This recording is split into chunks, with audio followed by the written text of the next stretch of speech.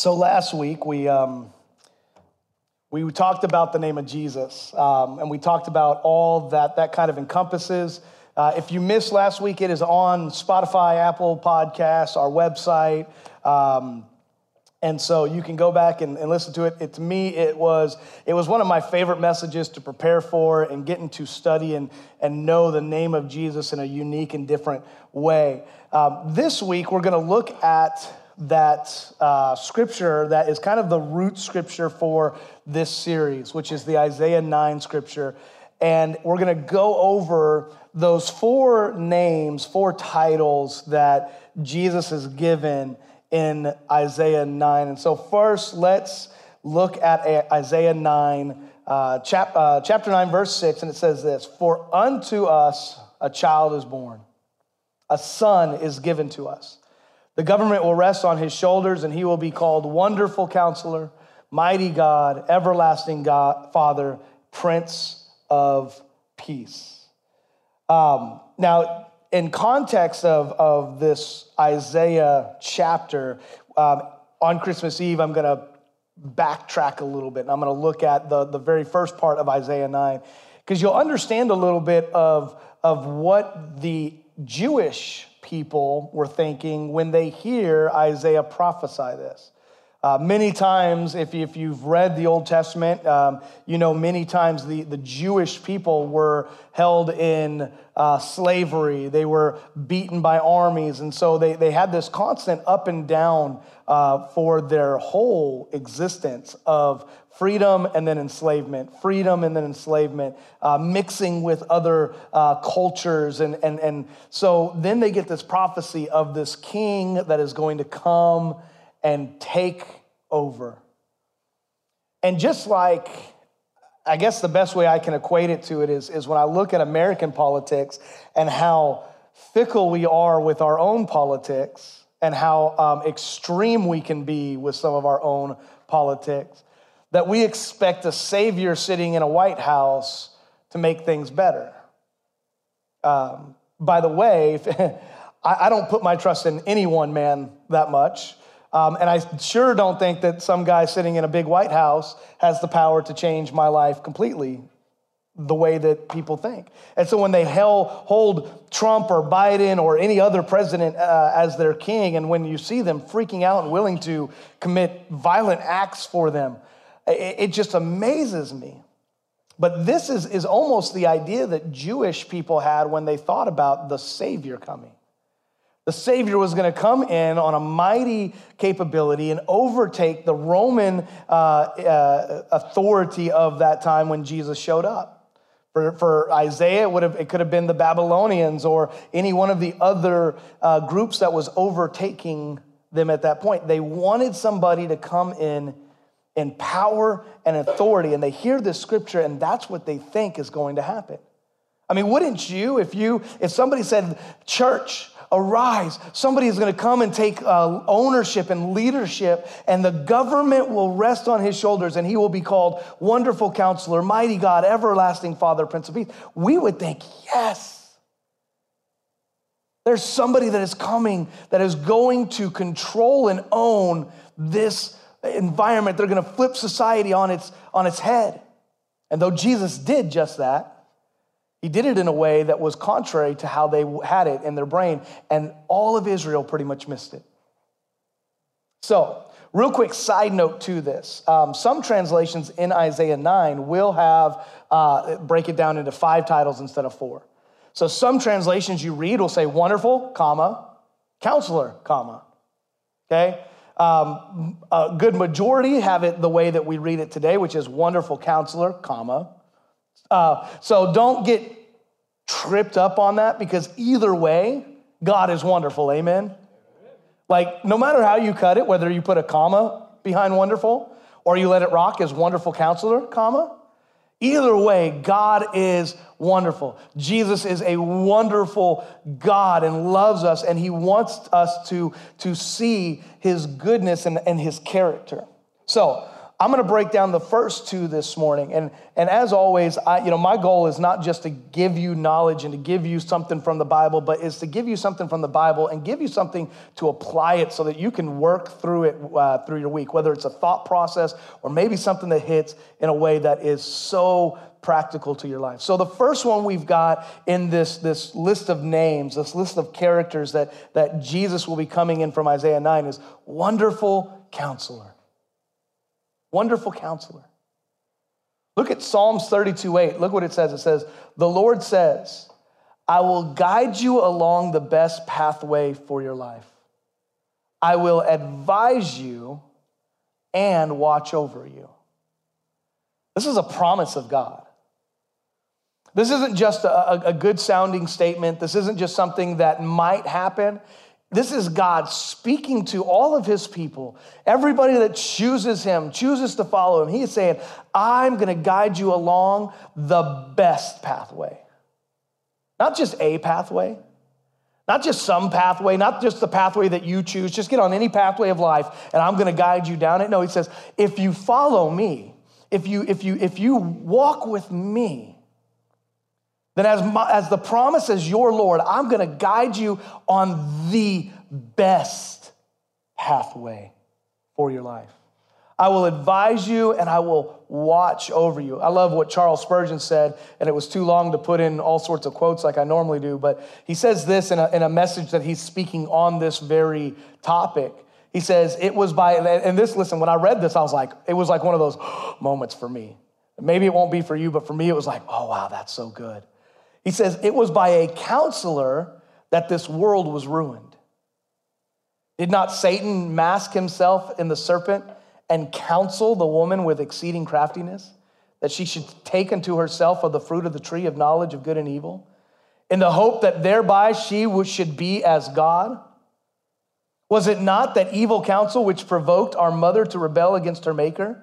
And did it not, as effect of sin, bring death into the world with all of its train of woes? Ah, beloved, it was meant that the world should have a counselor to restore it. If it had a counselor to destroy it, it was by counsel that it fell, and certainly without counsel, it could never be risen. When I read that, I was like, wow. I've never thought of it that way. That the serpent, the enemy, came at the very beginning of the book, at the very beginning of time, and he counseled Adam and Eve. He gave them advice. Now, nowhere does it say that a counselor has to be good or bad. It just says they counseled. And the serpent comes and he says, don't you know God doesn't want you to eat of that tree because you'll become like him? And how many times in our life does the enemy come through bad advice, through bad relationships, through social media, through negative thoughts, and he starts to plant negative counsel in our life that we start to believe? Don't you know that if you just lived your own life, you're going to end up wherever you're going to end up? Don't you know all pathways lead to heaven? It's just a lie. All religion is just a trap of humanity so that man can have power over one another. Just live your life. You'll end up getting where you get. Or the ultimate lie of none of it really matters. There is no afterlife. So just do you. Just do whatever you want. Live whatever, you got one life, live it up. Have a blast, do whatever listen, it's your life. I love the one that says, only God can judge me. I think that's a lie. Bible says I've got the right to judge you. Now, the question is, what kind of judgment? Just like what kind of advice? What kind of counselor? Because the Bible says that holy judgment is good. Right?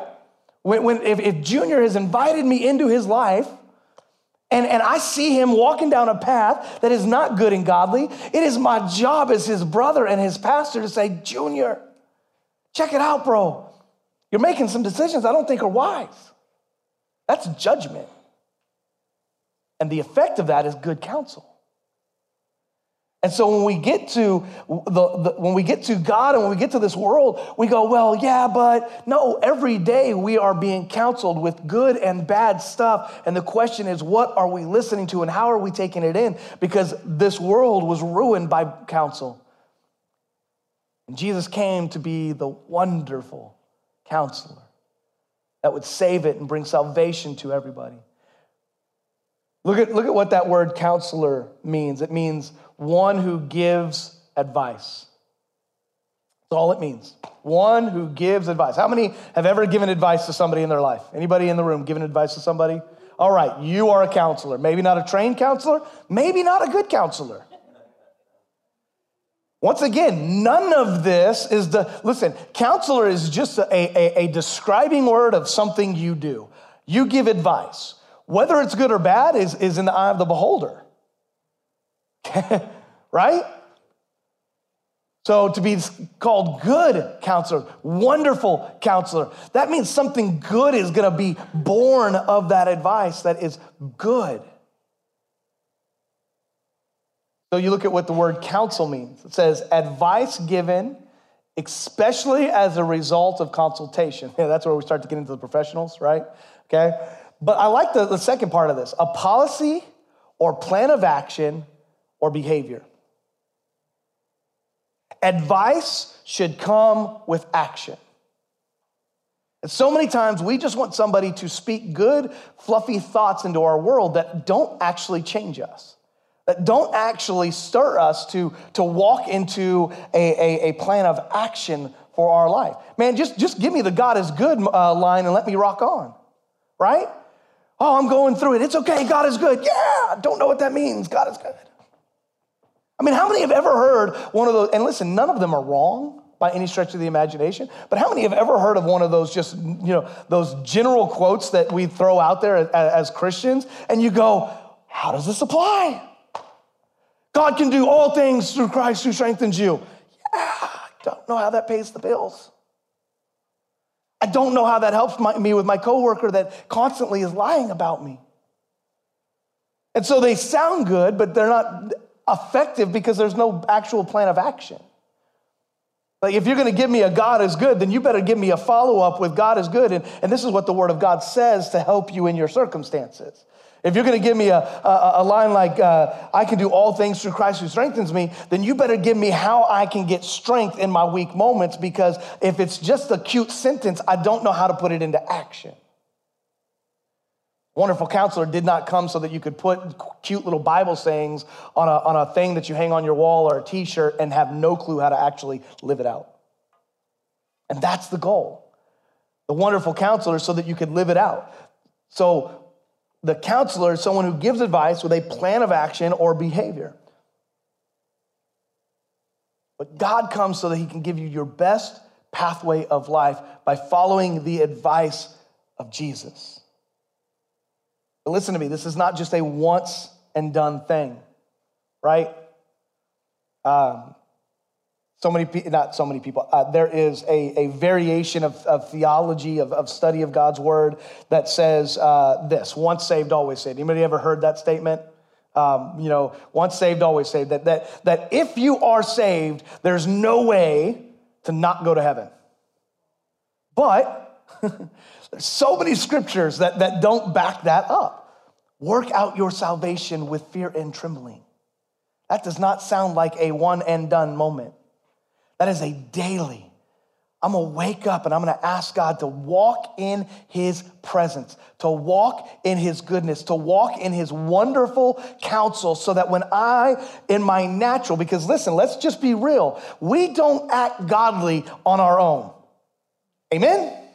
And can we set that standard out like there's not one of you in here that is perfect, not one of us. Absolutely. If it was, then y'all should have the microphone and not me. None of us are perfect. And the reality is without waking up daily and working out our salvation and asking the Holy Spirit to come into our lives and guide and lead us and give us the advice daily that we need, we would insert foot into our mouth. We would do something stupid. We would say something stupid. We would get angry and react. We would get jealous and petty and say something. because that is human nature, that is sin nature in us. And so we have to go and we have to ask for the wonderful counselor, not just a counselor. Daily.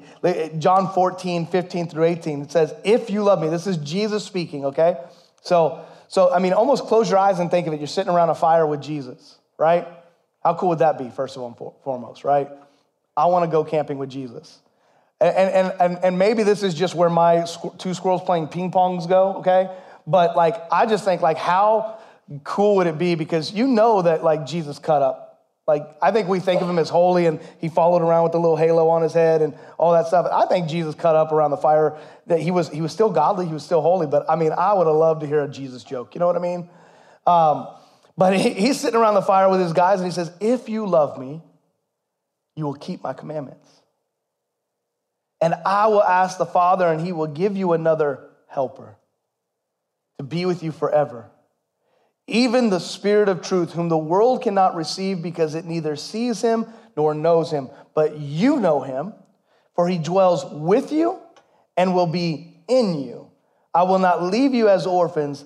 I will come to you. This is Jesus speaking. He says, listen,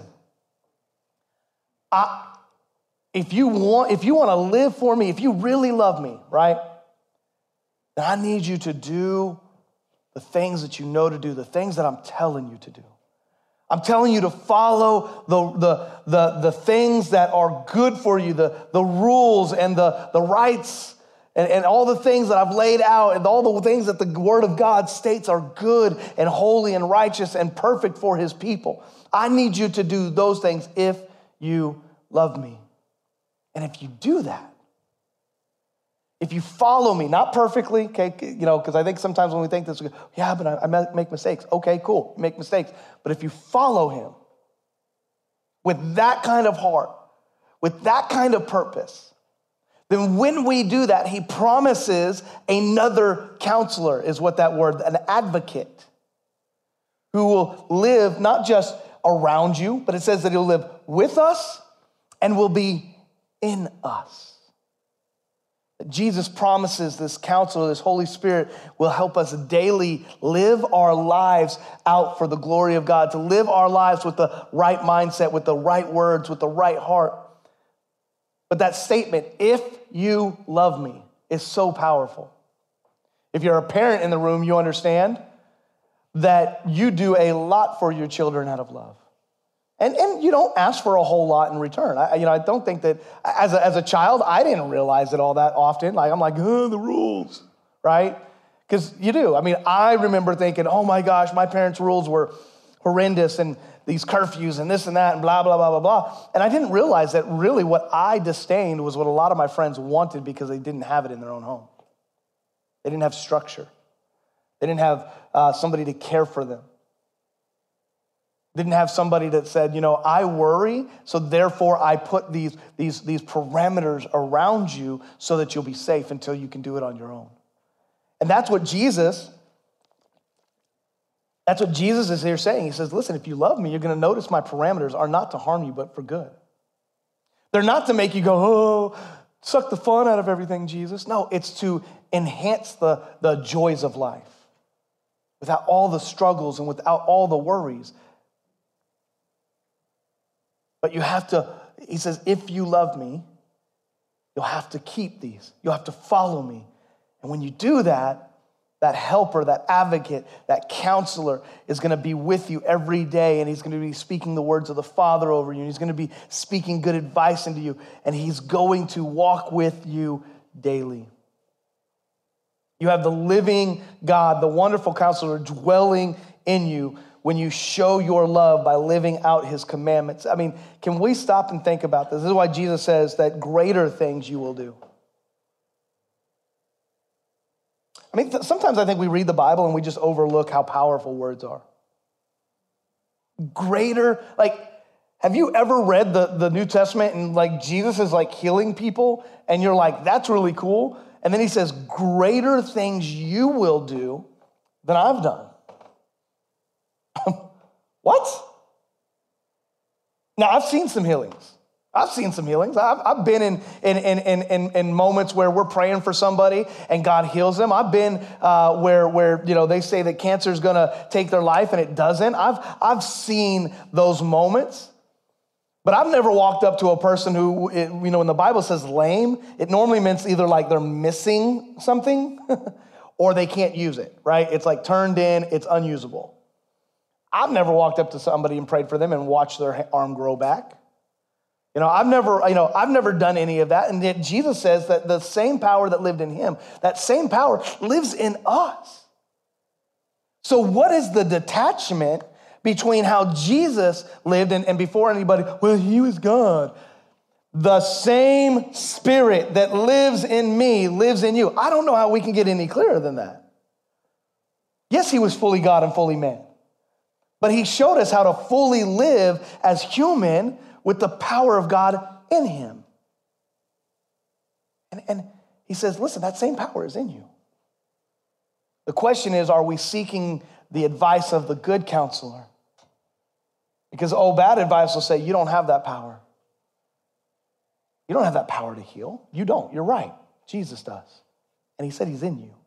You don't have that power to speak life. You're right, but Jesus does, and he's in me. You don't have the power to build and regroup relationships. You're right. But through good counsel in the Holy Book, I can speak life into people's marriages, into people's relationships. I can speak life into how they their work ethic. I can speak life into how they parent. I can speak life into their daily things, their struggles, their finances. I can, not because I am, but because he is. He is in me. When I follow the wonderful, good counselor, that spirit is living in me. The wonderful counselor. Then he says, he's the mighty God. I want you to think about what we think of mighty, right? We've never, like Gladiator, right? That's mighty. Mel Gibson in like The Patriot or Braveheart, that's mighty. Throwing an axe through somebody's forehead, that's powerful, right? This, exactly, all right. Like, every man wants to be that guy, It's hunting season, like, you want to run through the woods, you don't want to shoot a deer from a stand. You want to run through the woods and you want to jump on the deer's back and you want to slash it and be like, I am man. Some of you are like, I want nothing to do with that, okay? But we think of mighty. We don't think of humility. We don't think of sometimes passive. These are not words that you would think of when you think of mighty. And that's not the picture that the Israelites had either. See, to me, this is a constant reminder that though Jesus walked as a humble human, he reigns with power. He had both in him. Not human prideful power, but godly, wise, and compassionate power. Look at Job 36:5. It says, God is mighty, but he does not despise anyone. He is mighty in both power, and I love this, and in understanding. It goes back to that wonderful counselor. That mighty God isn't mighty in the sense of he knows that, the real Thanos, okay? God in heaven could snap his fingers and we would all be gone. But he's not just mighty in power with an ego trip. He's mighty in power, knowing that he has the capability, but also being compassionate over those that he's created. Because his goal isn't power, it's relationship. It's you and me having a real relationship with God the Father. God is able to move in both power and counsel. Why? Because his motives are holy and for the good of his creation. His power isn't an ego trip, but a redemption plan, bound by justice and righteousness, mercy and grace. And that's why there is conviction. That's why there is, listen, one day every knee will bow and every tongue will confess, whether you like it or not, whether you believe or not, whether you agree or not. Every tongue will confess Jesus Christ is Lord. Every knee will bow at his reign. you won't have a say in it. There isn't a muscle strong enough in your body. You know? You can get to heaven and be like, I'm not going down. Watch. That'll be the mighty in power. And I don't want to be on the wrong side of that. And I don't want my friends and family to be on the wrong side of that because I was too weak and feeble and not bold enough to live my life with mighty power. Same mighty power that God has. The same counsel that God has. Look at Psalms 94:22. It says, but the Lord is my fortress. My God is the mighty rock where I hide. He is both mighty in defeating his enemies, but he is also mighty in protecting his children. Sometimes the reason why we get off track is because we want to do things our own way. I know, shocker, none of us in here, okay? None of us. You all do the right thing. When God speaks, you listen and follow. But for everybody else, sometimes they need protection from the decisions that they walk through. And that's why he says, if you follow me down my path, it'll be the best pathway that you have. And sometimes along the pathway, there needs to be a hiding place because you can't defeat your enemies, but I can. You can't handle this on your own. You can't do this on your own. There's not a bone and a fiber and a thought and a spirit inside of you that is strong enough to beat some of the battles that only I can handle for you. We've got to humble ourselves and go to prayer and not just try to man up and push through sometimes. The biggest problem sometimes that we face is that we don't stop and pay attention to God. We just keep pushing through life. I'm still standing, I'm still fighting. Well, maybe sometimes you need to get in the hiding place of your God and allow him to fight for you. Maybe you need to get in your prayer closet a little bit more and say, God, I can't handle this, but I know that you can. I may not be able to walk through this on my own, but I know that, yes, with my God, I can.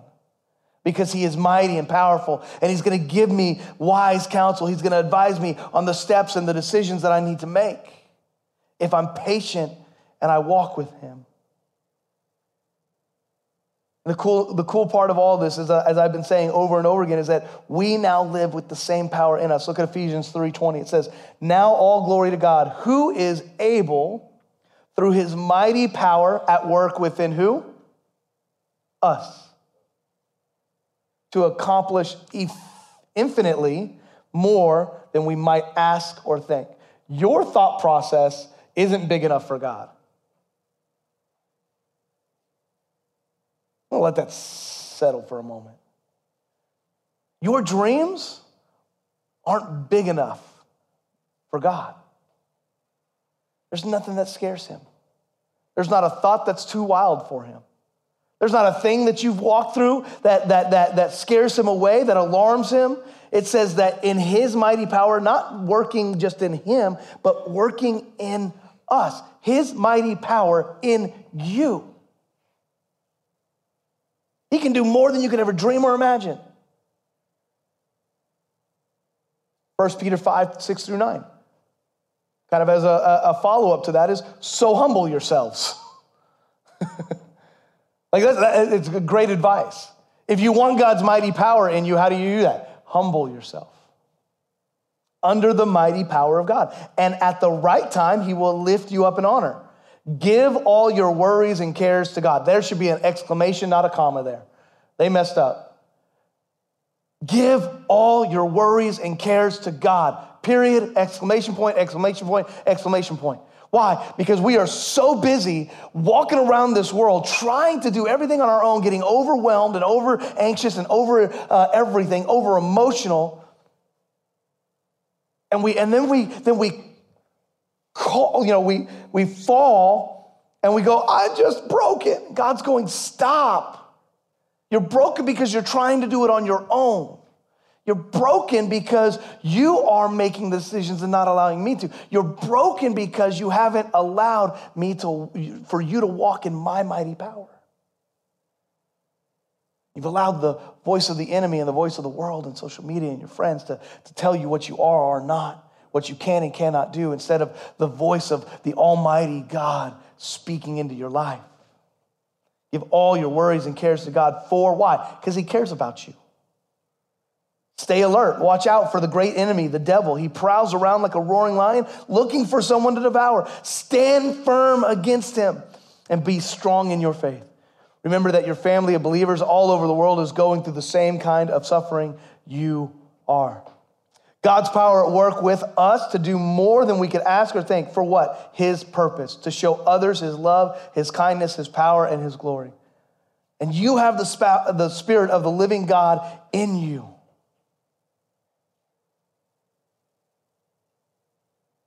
The next time you face a struggle, maybe you need to speak to your struggle that the mighty God lives inside of you.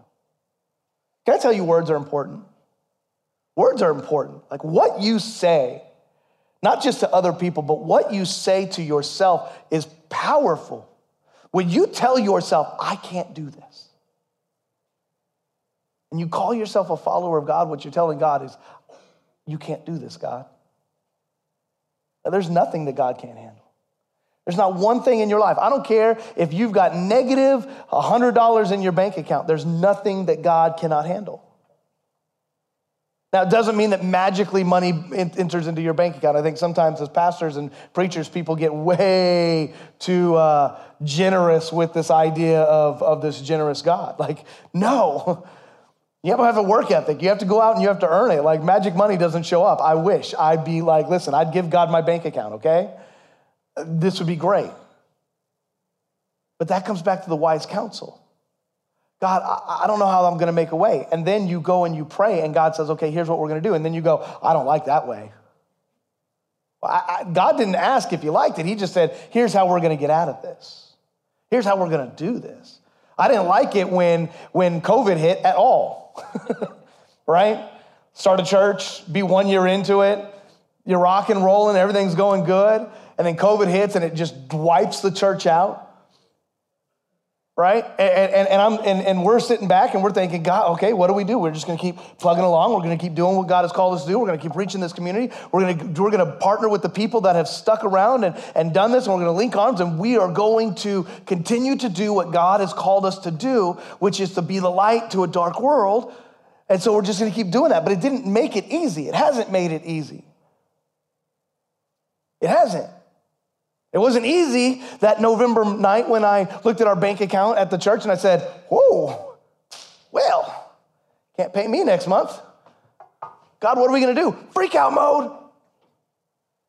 But see, the problem is if I would have tried to fix it on my own, I would have ended up screwing up so much more. So what do? Allow my emotions to get the best of me, maybe go out and make some bad choices. No. I go upstairs, crawl into bed, not in a depressed mood, just crawl into bed. I throw worship music on and I pray. God, you knew. You called us here. You knew that COVID was going to happen before we ever came. I wish you would have told me. Would have been great. Maybe we would have had a different plan like a year later. But God knew what we needed to do. He knew the season that we needed to walk through. And so we walked through it. I said, God, I don't know how this is going to work. I don't know how we're going to make this happen. But here's what I do know. I trust you. I put my faith in you. And so God, whether it's tonight, tomorrow morning, or sometime in the near future, I know that I'm going to lean into your wise counsel. I'm going to walk in your power because you have called us here. Stay up there. And the next morning, guess what? I woke up and everything was fixed. No. But I did wake up and I knew that everything was fixed. It wasn't the way I wanted it to be. After 15 plus years of full-time ministry, I went into the bivocational world. It's crazy and I don't like it, but it is what it is. And I can say that without it being a pity party. I can say, I don't like it, and I know it's God's plan. You can say that. I don't like this, God, but I will trust you and walk in your power and in your plan because I know that at the end of the day, it's going to be good for me. You have the Spirit of the living God in you, and when you seek him, he is going to walk you through everything in life. So stop living at a lower than your status of a child of the Most High King. These names that he has in Isaiah, Wonderful Counselor, Mighty God, these are the same things that Jesus says that listen, as I am, you are adopted in. I want you to think about that. If you were adopted into a family that had millions, would you walk around acting like you're poor? Heck no. I don't know about y'all, but I like stuff. I don't live for stuff, but I like it. So if I had the means to buy it, I would, right? Like I have no qualms. I save up money and I'm going to buy something nice, okay?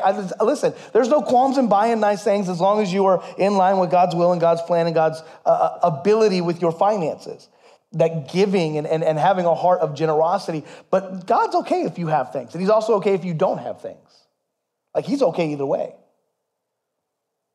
But you wouldn't walk around in raggedy clothes if you were the son of a millionaire or a daughter of a millionaire. So why do we walk around defeated and broken and bruised and let down and emotionally wrecked and spiritually drained when we are the sons and daughters of the Most High King? Why? Because we have not believed it. We believe it up here, but we haven't believed it in here.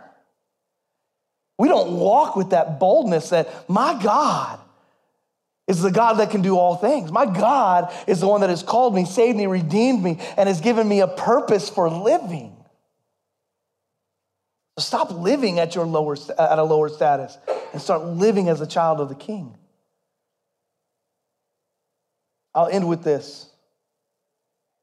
My last thought is this: we have to live in trust. Somebody posted to Facebook this little reel that had this scripture, and I was like, ooh, that's really good. It was Isaiah 40.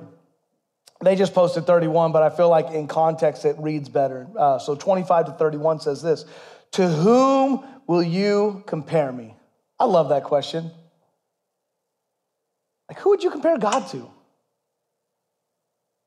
Like, and here's the thing. I think that if you ask that question and you think on it, you go, wow, there's nobody like God. Then why do we live like there's others that are like God? We give social media the same ability to speak life into us and death into us as we do God. Some of you more than God. Some of us allow addictions to speak more into us than we do allow God to speak into us. Some of us let a bad or good relationship become God over God. So who do you compare him to? Who is my equal? Asked the Holy One. Look up into the heavens. Who created all the stars? I love this part. He brings them out like an army, one after another. What? Calling each by name. How cool is that? God named the stars. I just think about, like, go out tonight if it's a clear night. Just look up. Try to count them, let alone name them. Steve, Bob, Susie. Like, he names the stars. Because of his great power and incomparable strength, not a single one is missing. He knows where every star should be. O Jacob, how can you say the Lord does not see your troubles? O Israel, how can you say God ignores your rights? Have you never heard? Have you never understood? The Lord is the everlasting God, the creator of all the earth. He never grows weak or weary. No one can measure the depths of his understanding. Goes back to that counsel again. Verse 29, he gives power to the weak and strength to the powerless. Even youth will become weak and tired, and young men will fall in exhaustion. But those who, what? Trust in the Lord will find new strength. They will soar high on eagle's wings. They will run and not grow weary. They will walk and not faint. And the Bible is very clear that the difference between falling in and out of spiritual depravity and falling in and out of love with God is whether or not you walk in trust. Because the moments of weakness spiritually is the moments typically that we look back and we go, I've stopped trusting God in this. I've stopped trusting God in my finances. I stopped trusting God in how I parent my kids.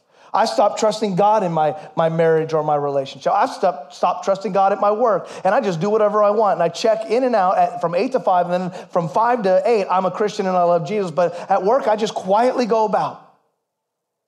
I check out at school, because I don't want to be harassed and I don't want to be made fun of and I don't want to be the different kid. God says, I give strength to the weak. I give power to the powerless. When you trust, you won't be weary. You won't find, you may, listen, you may still walk through circumstances, but you won't be worn out. I love that thought. You may physically be worn out. You may need a nap. Spiritually, you will always have that strength inside of you. So there's that difference. I think some people go, Pastor, you don't understand. I'm tired. Then take a nap. If you want biblical application, take a nap. Jesus napped in the boat in the middle of the storm. What did he do? Went downstairs, took a nap. While everybody else was running around frantic, trying to fix the problem. We're gonna drown, water, oh God, what do we do? And they get to Jesus and he is just sleeping like a baby. And he's like, don't you care about us? And he's like, look, you woke me up. He says a few words, the storm stopped, and he's like, now leave me alone and let me go back to my nap. Sometimes you have to realize the best thing that you can do is just take a spiritual break, go take a nap, go read a book, refresh, get your mind off of what you're walking through and start getting your mind focused back on Jesus so that the strength of God can renew you. Those who trust will find strength. Anna, you can come up. Trust comes with complete surrender and daily commitment.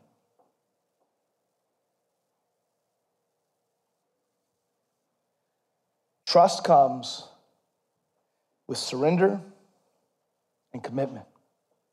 Think about anything that you've made a commitment to put trust in. It came with surrender.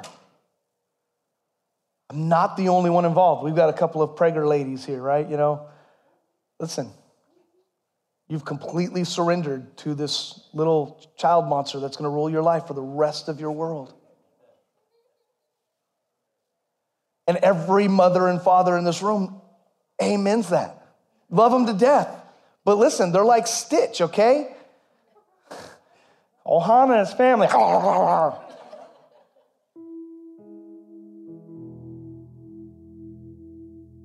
But you surrender your will when you become a parent. I can't speak as a female, obviously. I'm a male. Can't speak as a mom. But talking to plenty of them, okay? One of the hardest things is that they get through this season of life where the kid is no longer dependent on them every needy moment, but they're not able to do it on their own quite yet. They don't know what their purpose is. Dads were a little different. You feed yourself? Cool. Go feed yourself. Put some clothes on. Act right. I love you. Let's go throw the ball. Okay, move on. Moms, y'all think differently. Y'all act, you respond differently. Many of moms that I've talked to, where they say, I've lost my purpose in this in-between time, where they don't need me every waking moment, and we let them go. And then that's a whole nother season of issues when you let them go. And with God, it's no different, because we have that salvation moment where, man, oh my gosh, like that very first, like when you first get saved, you are just hungry. I need all of Jesus that I can get. I need all of God's word that I can get. I forsook, all of my friends walked away from me. I had to make new friends.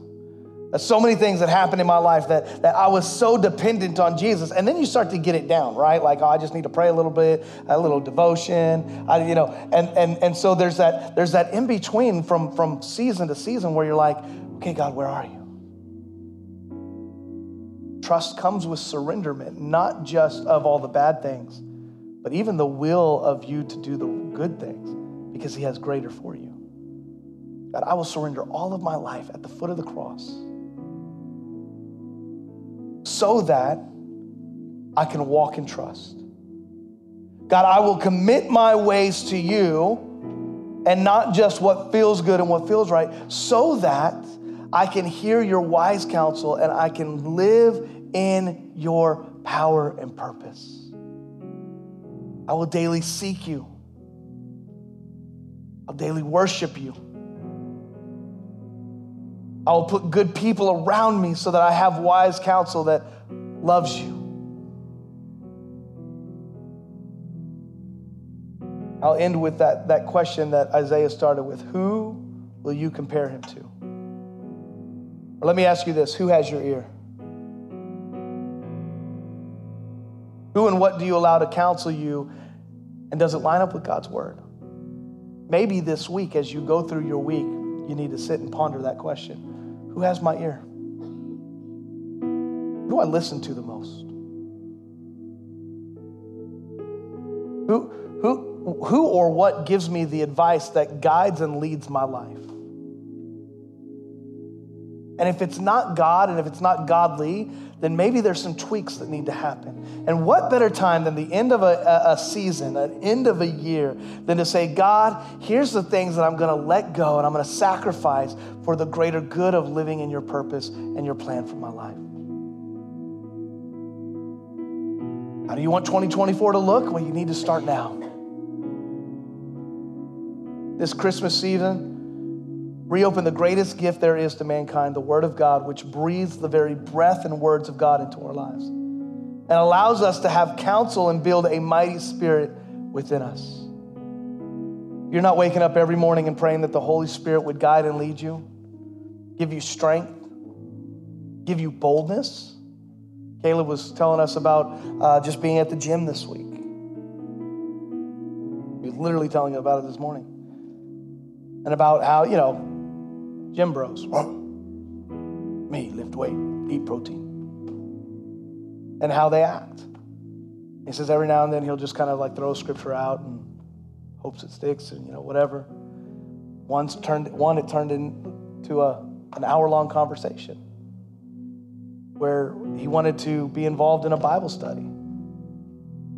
You never know when that moment of boldness will change somebody's life. That's the goal of the church. It's not to just gather and sing some songs, hear some guys speak too long and whatever. It is literally, the whole goal of gathering is so that inside we gather the strength of our spirit, who is Jesus, who is the Holy Spirit, to live a life out there that is impacting people out there, that are dying out there, that need Jesus out there. And draw them to the goodness of God and invite them into the family. Wonderful Counselor, mighty God. Will you pray with me? Jesus, we thank you. First and foremost, that your name is great and greatly to be praised. Father, that within that name holds so much. And yet, you leave it to us to be tapped into the potential of all that your name and all that your Spirit gives us. Holy Father, help us not to just pass by this season of busy and rush and family and buying and this and that, to not stop and ponder what it is really all about and where we are at so that we line up in your will. Wonderful Counselor, good advice giver, biblical Counselor. Holy Spirit, speak into our lives. I pray that you would give us the best pathway, your best pathway, that we would lean our ear to your advice. God, that we would shut the noise of this world off. We wouldn't allow that to be what gets our ear and builds our spirit. And that, God, secondly, we would also recognize that we are a child of the King. And with that comes the same characteristics and abilities that you have, Jesus, that we can live in power and we can live in the capabilities of changing the world around us when we have that boldness. I pray, God, that you would give us opportunity over this next few weeks. As 2023 comes to a wrap, that we would speak life to people. We would speak your life to people. That, God, we would invite them to church and we would invite them to lunch and just speak and talk about life, and then we would interject you into all of it. And lastly, God, that all of this means nothing if we don't trust you, because without trust, we don't actually get to walk in purpose and in strength. I pray that over each and every one of us. That we would go and we would grow in our spirit. We love you, thank you, give you glory and honor. In your name we pray, amen. I hope you have a